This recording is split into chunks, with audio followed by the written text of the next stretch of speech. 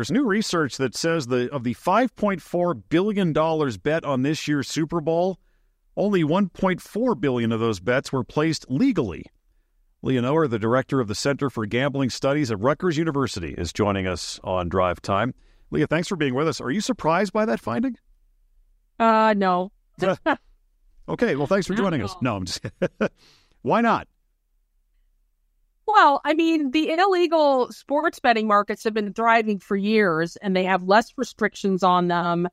And, so they have well-established clients. It's easier for underage people to bet in those illegal markets. And so, it's going to continue to boom for those reasons. Wasn't the argument that all this legalized sports betting would weaken the illegal gambling market? That's the argument. But clearly it doesn't seem to be happening, at least not yet. No, I mean, because what the legal market is doing is getting, interest from people who weren't already betting. It's getting a lot of people to bet who, are, family members, friends, whatever, in different states. But people that were already betting illegally and or people who are not of legal age to bet, they're not going to be tapping necessarily into the legal market, or they may be tapping into both the legal and the illegal market. Why would they not opt for the legal option? Why would they stick with their bookies? Well, I mean, people bet where they feel like they have an advantage. And so some players think that they get more favorable odds, or they have, more bonuses or more advantages from the illegal markets. Do you think the illegal betting market will always be there? I do. You don't see anything that could stop it?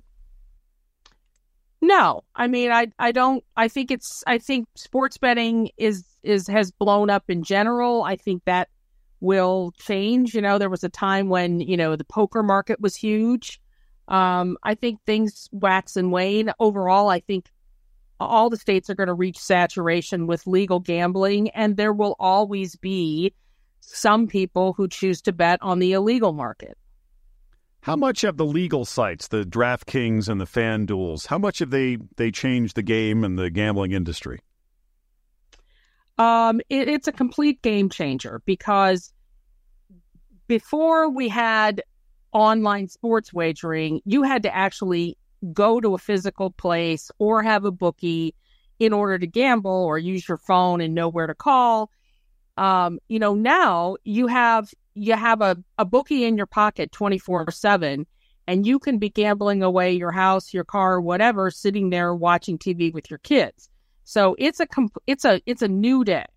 Yeah, you segued right to my next question. The ads for these places always end with advice for people with gambling problems. Is there any recent study on gambling addiction, the trends since all these legal sports books have started up? Has it gotten worse or better? It's really too early to tell, because historically, the people that began gambling in the legal markets, I can speak to our research in New Jersey, 40% of them gambled on the illegal sites before it was legal in New Jersey. So we're still catching the first wave of people that were already gambling on sports on illegal markets.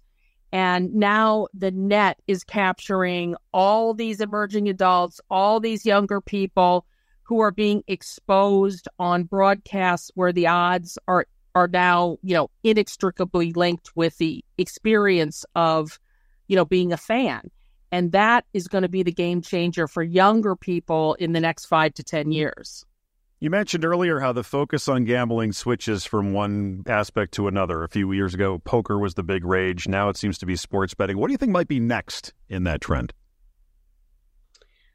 Well, I mean, the goal of the industry is always to triage people to online casinos. That's where they make their money. So right now, online casinos are not legal in most states. They are in New Jersey. And in New Jersey, what we can see is the sports wagering sites that were really blanketing advertising on the networks are now advertising bonuses to try their online casinos.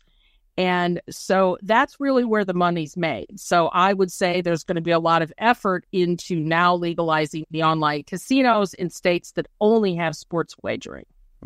Lia Nower, director of the Center for Gambling Studies at Rutgers University. Thanks for joining us. Thank you.